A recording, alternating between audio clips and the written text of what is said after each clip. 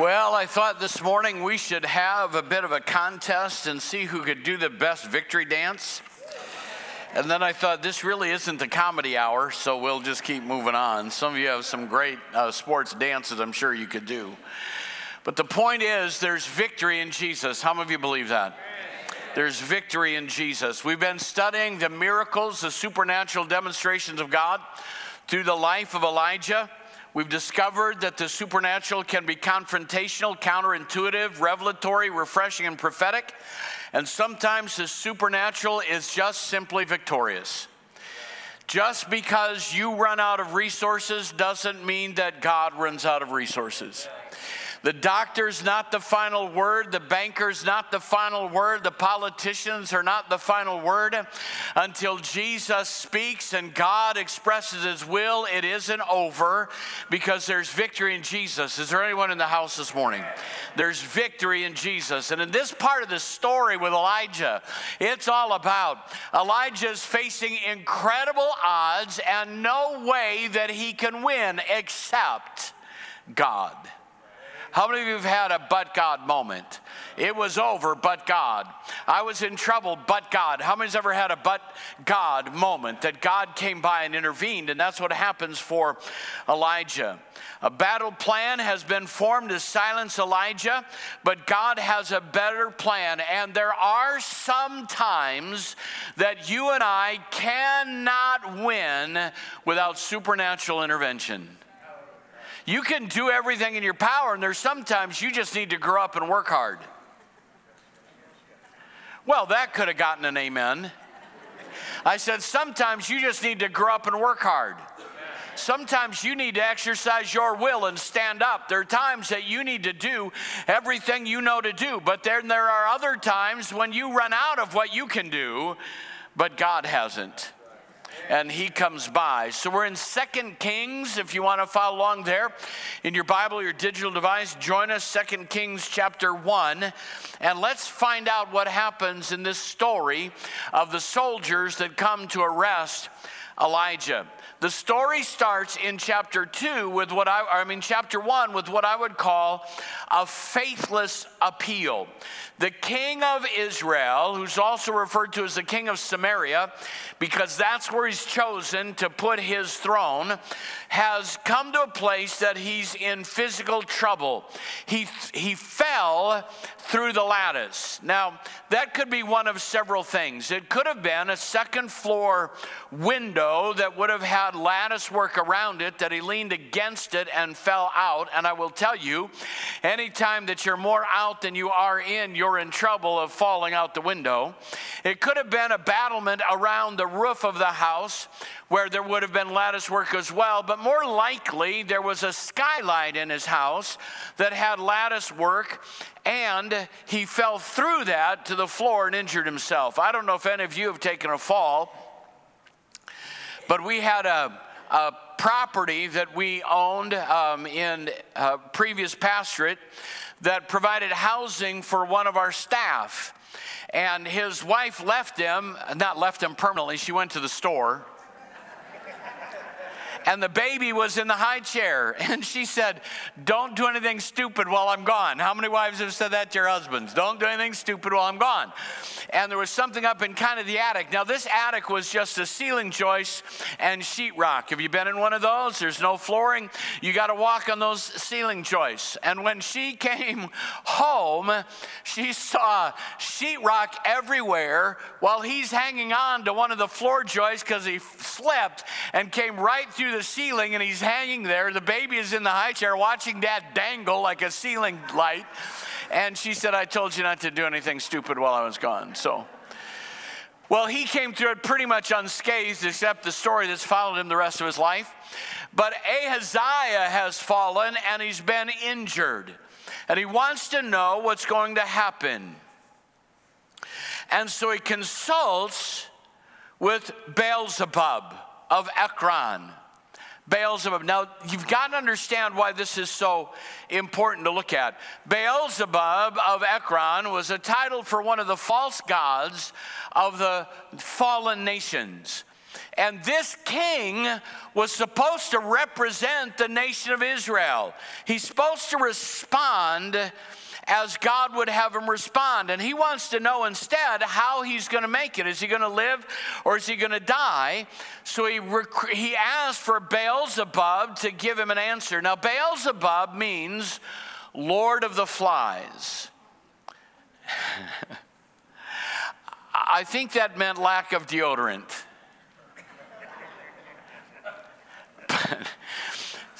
Just smile. It goes faster if you smile, even at the dad jokes. In that time, there was two things that could have meant.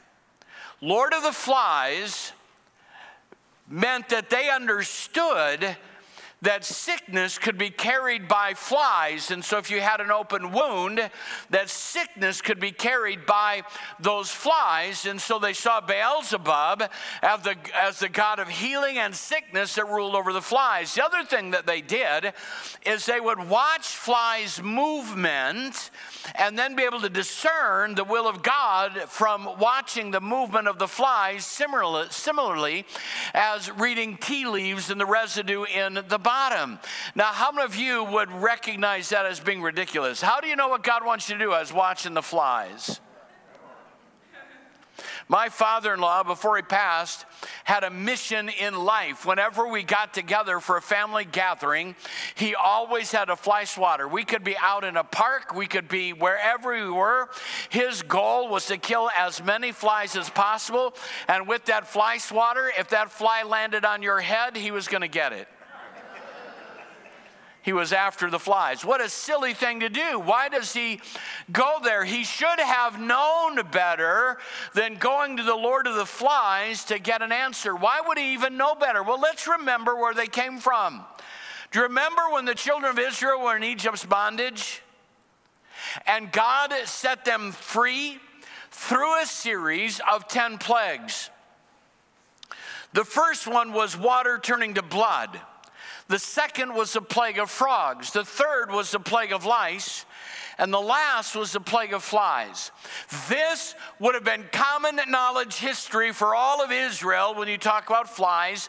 And I just want you to visit there for a moment to see how ridiculous it is that he would turn from the God of Israel to the God of the flies. The Bible tells us in Exodus that the Lord said to Moses, "Get up early in the morning and confront Pharaoh as he goes to the river and say to him, 'This is what the Lord says, let my people go so that they may worship me. If you do not let my people go, I will send swarms of flies on you and your officials, on your people, into your houses.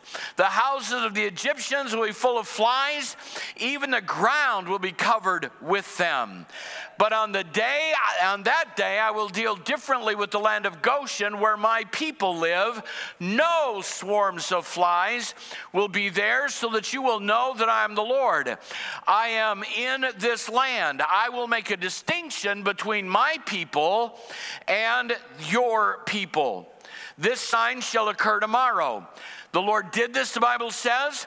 Dense swarms of flies poured into Pharaoh's palace and into the houses of his officials throughout Egypt. The land was ruined by the flies. Then Pharaoh summoned Moses, and Aaron said, 'Go sacrifice your God and do so here in the land.' But Moses said that would not be right. The sacrifices we offer to the Lord would be detestable to the Egyptians. And if we offer sacrifices that are detestable in their eyes, will they not stone us? We must take a 3-day journey into the wilderness to offer sacrifice to the Lord as he has commanded us." So this whole thing is, there's a recognition that God has sent flies to drive the Egyptians back.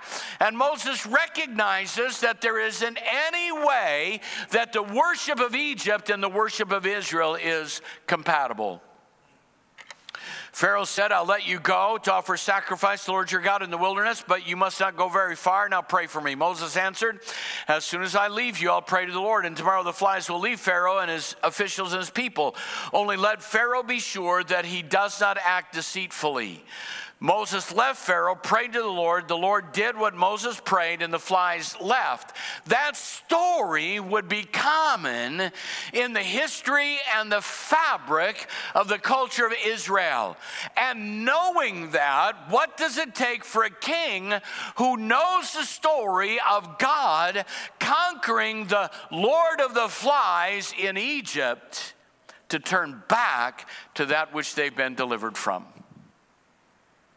What a rejection of faith. This wasn't just a curiosity, it was a rejection of faith. And so the message that comes back on the way, Elijah interrupts the request to Baal-zebub, interrupts the soldier who's going to get the message, and says that go back and tell Ahaziah he is going to die. He goes back to Ahaziah and said, I didn't make it to Baal-zebub. I ran into somebody who told me to go back and tell you you're going to die. And Ahaziah said, what's he look like? Well, he was wearing a big leather belt and wearing a coat of hair. It's Elijah. Now, if he knew Elijah from a coat of hair and a leather belt, how many know that he knew who Elijah was? He could have just as easily summoned Elijah as to go to the prophet or the Lord of the flies, just as easily. Why wouldn't he? Because there are places in life that you and I know the answer that God's going to give. And so we go somewhere else to get the answer we want. How many of you parents have ever had your kids work mom and dad against each other? Dad, can I? What did your mom say? Going to get the answer you want. People will go from counselor to counselor till they get the answer that they want. You'll find somebody that'll tell you what you want to hear. He could easily have called Elijah rather than going to Beelzebub. So it makes him mad. He has no right to say that. So he sends after Elijah a captain and 50 men to bring him back. Now, what do you think they're going to bring him back for? A dinner? A party? I think it's pretty safe to say he either wants to kill Elijah or imprison Elijah, but he wants to shut up the voice of the prophet. And this world can do everything it can to shut up the voice of the prophet, but it'll never be able to stop the voice of God in the world that we live in. God cannot be stopped. Here comes 50. Now again, this story gets really, really fun with what takes place. There's a disaster about to happen. So think about this final rejection of faith by Ahaziah, sending these soldiers to capture him. Ahaziah has turned completely away from God. When we were in Ames and involved at Iowa State, we had a young man who played drums. His name was Brian. Brian was a piece of work. And we tried to help Brian. Brian was in college for a long time. When he graduated, I hadn't heard of this before, he graduated with a general bachelor's degree. It means he got a bachelor's degree that wasn't in anything. But he had taken so many classes, they gave him a degree and let him graduate. Well, I met Brian's dad, and Brian's dad was into all kinds of mystical things. And he came to talk to me about his son, and he wasn't open to us at all. But I'll never forget talking to his dad, and his dad said, I just want you to know that I've prayed for my son in 5 religions. He had tried, something's got to work, right? I mean, let's try Islam, let's try Buddhism, let's try Shintoism, let's try them all. Because there's something in that moment where he knew there needed divine intervention. And that's where Ahaziah has gone down a whole different road to a whole different God when he gets a message from Elijah. Here's what I want you to think about. Everybody has faith in something. Everybody has faith in something.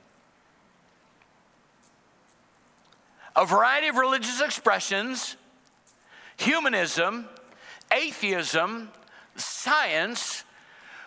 When you talk to an atheist who say they're anti-faith, they have faith in all kinds of things. They have faith in human ability to process and discern. They have faith when they come into a building. It's not going to collapse on them. And I'm just saying to you that all of us have faith in something. Where do you put your trust? And here's what I know. Where you go when you're in trouble tells me what you really believe in. Some people turn to alcohol. Some people turn to drugs. Some people turn to illicit sexual activities. They turn to something to satisfy them. And you can say whatever you want to say when it's good, but where do you go when life is tough, when you're facing death, when there's trouble? Where do you turn? That will tell me who you really believe in. So you have a king who has made a decision to walk completely away from God with a faithless appeal to a false god. So he sends those under him on an ungodly mission to bring Elijah back. Now watch what happens. This story cracks me up a little bit. I mean, people get burned up. That's not funny. I know that, okay? I know that. But here they come. The captain with 50 soldiers.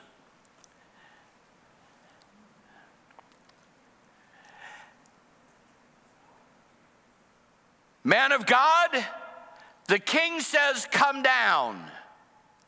Elijah answers the captain. Are you ready for this? If I am a man of God, may fire come down from heaven and consume you and your 50 men. At that moment, I'm saying, whoa, whoa, whoa, whoa. You see, they knew the story. Do you know this happened before? I mean, Elijah's demonstrated that he calls fire down from heaven. There were 450 prophets of Baal, 400 prophets of Asherah, and they've all gathered around this bull to offer sacrifice, and God sent fire, the God that answers by fire. How dumb do you have to be? When he says, if I'm a prophet, fire is going to consume you, I'm asking everybody to go into that stance we used to do in practice for the atomic bomb. On the floor, head down, arms up, asking God for forgiveness. Do you see what I'm trying to paint for you a picture of the senselessness of unbelief and the senselessness of trying to do your own thing in rebellion against God? I'm just telling you, the story had already been told. He's already done it once, and they just stand there and whoosh, they're consumed. This is just a ridiculous story because now Ahaziah sends another captain and another 50 men. I'm not volunteering, are you? This other group comes and does the same thing. The king says, come down, and he says, if I am a prophet of God, fire is going to consume you. Come on, get a grip, use your head. God is God. He's already demonstrated his power. How long will you rebel? And God consumes them. 50-1 odds. Now I want you to look at it from the other side. Does Elijah have a chance against an army of 50? How many of you would say he doesn't have a chance? Doesn't have a chance. Elijah against 50? They're armed soldiers. There's not it's over, Elijah. Just go peacefully. But God. God and you, I know it's trite, but God and you are always a majority. Second group comes, they're consumed. And here's what I commonly hear people say, well, Why would God do that? Why would God consume? God's wrath is such a hard thing to understand. Why would God do that? Why doesn't anyone ever ask? Why did Ahaziah do that? Over the years, I've heard the church criticized. I've heard leaders criticized. Anytime a line is drawn, why did they do that? And no one ever asks, why did the person act the way that they acted? It's the person who's in rebellion and sin that needs to be dealt with. Is anyone hearing me this morning? But we want to push God back because we're afraid we'll be held in that same accountable way. No excuses, no failure on the part of the people of God. They're all consumed. The devil is scheming today against you. Paul tells us of that in 2 Corinthians chapter 2. He's talking about a man that was brought under discipline for an unspeakable kind of sin. And they removed him and isolated him, and he repents, but the church now isn't willing to forgive him. And so they've put him in this category where he's going to be punished. But Paul writes back, and listen to what he says. If you forgive anyone, I also forgive him. And what I've forgiven, if there was anything to forgive, I have forgiven in the sight of Christ for your sake, in order that Satan might not outwit us. For we are not unaware of his schemes. What that tells me is that the devil is scheming against you. He doesn't play fair, and he hates all believers, and he knows exactly what will trip you up. How many of you have ever crossed over a line that you wouldn't have crossed over if you'd been aware of what was coming? But in that moment, scheming against you gets you to behave or react in a fashion that you would not behave or react in normally. We need to be aware of that and not be ignorant of the devil's devices.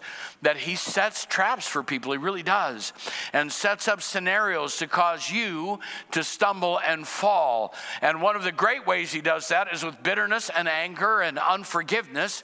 And Paul is saying, we're not ignorant of that. We're not ignorant of that. But when God comes alongside you and you respond to him and live by biblical principles, there's victory in the house for the people of God. You have to want that victory. You have to want that victory. The devil is scheming against you. We have the armor of God, we have a divine strategy, and we have divine power. So these armies, after a faithless king sends them on a godless mission, experience prophetic victory, the victory of the prophet of God. 2 companies that are destroyed. A second company that didn't learn anything. Do you know that evil missions have an element of insanity in them?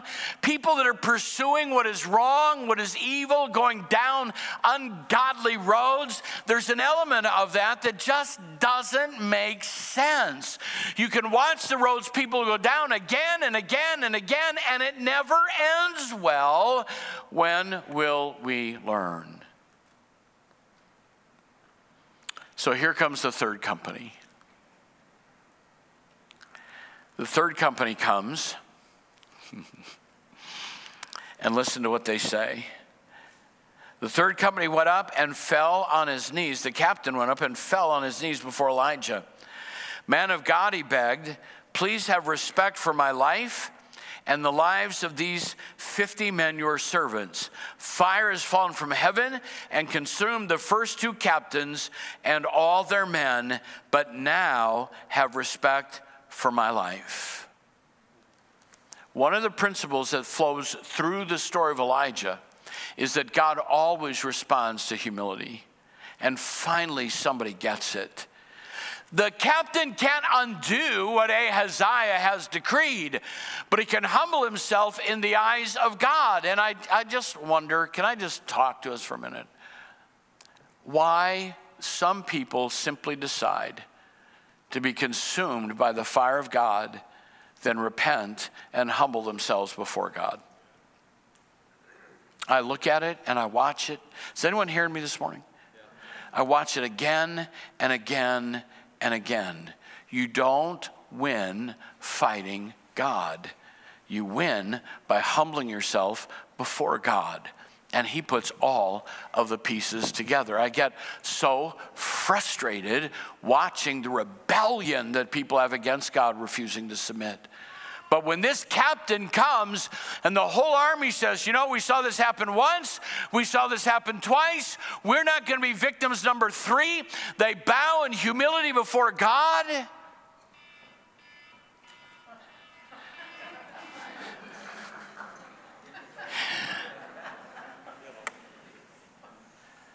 That's the alarm. The fire's about to fall somewhere.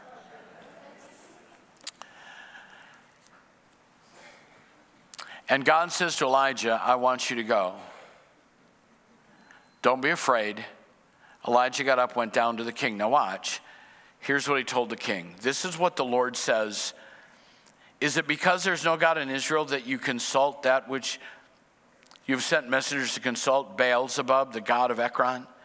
Because you have done this, you will never leave this bed you are lying on. You will certainly die. While he died of the injuries he sustained in the fall, he died at the judgment of God. So he died according to the word of the Lord. Don't forget how the human story ends. And don't forget the supernatural that God does. The king, with all of his might and all of his authority and all of his armies, tries to stop one prophet of God and cannot do it, and cannot find an answer from an ungodly source, and dies in his bed. I am completely convinced that had he repented, God would have raised him up, but he was totally and completely unwilling to do that. And the piece that I want you to grab hold of today is whatever challenge you face, whatever battle the devil has raged against you, whatever struggle you're looking at, we win. I've read the back of the book. Come on, is there anyone in the house? I read the back of the book and we win. We're going to heaven. It's all going to be settled there. But between now and then, while there are times that I don't understand the outcomes, it isn't over until he says it's over. Armies can come against you. The devil can rage against you, but there's power among the people of God filled with the Spirit of God. Listen to what the Bible says. I want to compare 2 verses for you, one from the King James and the same verse from the NIV. Is that all right if I pick on the NIV again this morning? Is everybody okay with that? Because it illustrates this thought that I want us to grab a hold of. Number 1, listen to what the King James says. For thou, how many know that thou means you? People tell me they can't understand it, so I'm trying to help you.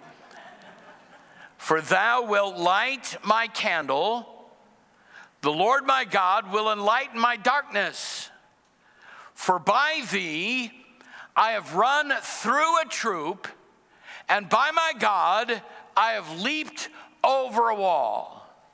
That sounds pretty supernatural to me. I have run through a troop and leaped over a wall. The NIV says it this way. You, O Lord, keep my lamp burning. My God turns the darkness into light. With your help, I can advance against a troop. With my God, I can scale a wall. Now, I want you to see the difference in that. One is the victory of human effort. The other is the victory of divine intervention. I don't know how you are, but there are a lot of people that can strategize and advance against an army. And if you're skilled enough, you can scale a wall. Those are not the scenarios that David is writing about. I think that King James gets it better. With God's help, here comes an advancing army, and I can run right through them. I'm not going to scale a wall. I'm going to leap over the wall. And there's something about the mind of man that wants to find a human solution to his dilemma so that he can take some credit for it. And I think the NIV completely demolishes the intent of that verse. What is the intent? That God can do through you what you cannot do, that God's able to accomplish what you cannot accomplish, and empower you to have victory over the enemy that you in your own strength and wisdom cannot obtain. God provides that for us, that strength for us. The weapons of our warfare are mighty. And God wants to confirm his word with signs following. And the place that I want us to call us back to on this Pentecost Sunday is faith and confidence in the supernatural power of an almighty God. And if you're in a place that you're facing the army of the enemy, I've got good news for you. He's in the house. He's in the house. And if you're a prophet of God, who does that apply to? Everyone that's a child of God should covet to prophesy and be the voice of God in this generation. If you're facing that, I'm telling you that God is bigger than your dilemma. Pastor Nathan, if you'd come, I want us to take a little bit of time this morning to just worship God together, spend some time in his presence. And I want every head bowed, every eye closed just for a moment. I wonder how many this morning would be willing to say, I'm in a place where the devil has surrounded me. I feel like I'm being attacked by the armies of evil, and I need God to bring victory into my life this morning. If that's you, with no one looking around, I'm not going to embarrass you. I just want you to lift your hand and let you know that God's in this place. Thank you. Yes, yes, yes. Hold your hand up. Yes, thank you. Yes, yes, yes. Thank you. Across the balcony. Anyone? Yes, thank you. Anyone else this morning? God's in the house. Here's what I know. God inhabits the praise of his people. And I know that King Ahaziah can pronounce judgment against you. I know that the armies of the enemy can come against you. But I also know there's a God that answers by fire. How many are hearing me this morning? There's a God that answers by fire. And he can consume the enemy and give you the victory. What we need to have is a fresh anointing, a fresh touch, a fresh presence of God. So let's stand together and let's take the last few minutes this morning to just magnify him, to praise him, to lift his name, to exalt him, and let God give you the victory over the enemy that you need to have. Come on, church, lift your hands this morning. Let's give him praise. Let's magnify him today. Isn't the name of Jesus wonderful? Isn't the name of Jesus wonderful? Sing. All the world can come to him and have their sins removed. Isn't the name of Jesus wonderful? I believe. Isn't the name of Jesus beautiful? Oh, isn't the name of Jesus beautiful? Son of God and one of us, lover of our soul. Isn't the name of Jesus beautiful? Come on, lift it up and sing. Eternal King, you will reign forever. We will sing the glory of your name.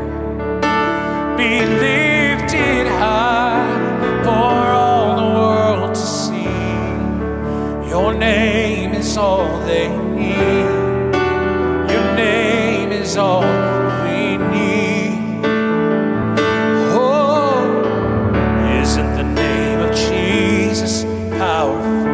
I believe. Isn't the name of Jesus powerful? Chains are broken. Chains are broken when it's spoken. Every knee must bow. Isn't the name of Jesus powerful? Come on, with every voice lifted we sing, Eternal King.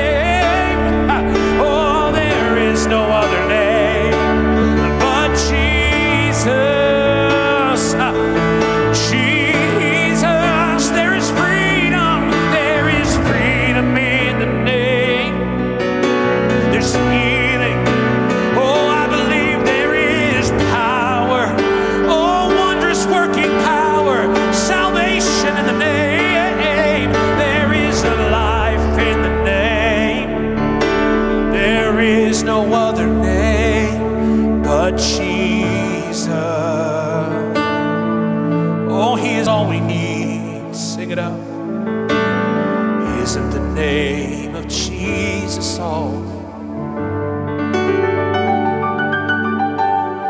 Isn't the name of Jesus all we need? He is the way, the truth, the life. He is the way, the truth, the life. The only way to God. Isn't the name of Jesus all we need? He is all we need.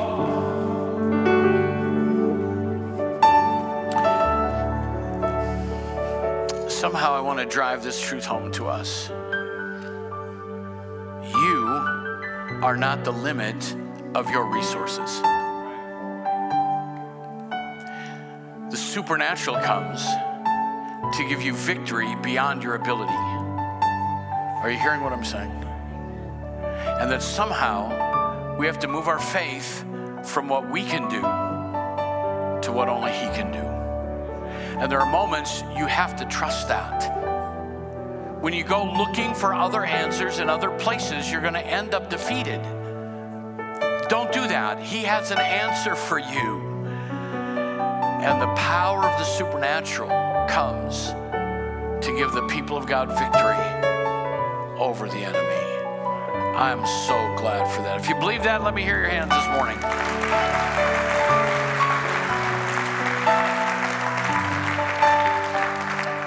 Thank you so much for being here this morning. Thank you for your kindness, for your support throughout the year. Those of you that are faithfully supporting us financially, I want to say thank you for that, whether you do it in the box, in the mail, or do it online. We're so thankful for your consistent and faithful generosity. Thank you for that so much. Amen. God bless you. Let's believe in God's supernatural victory.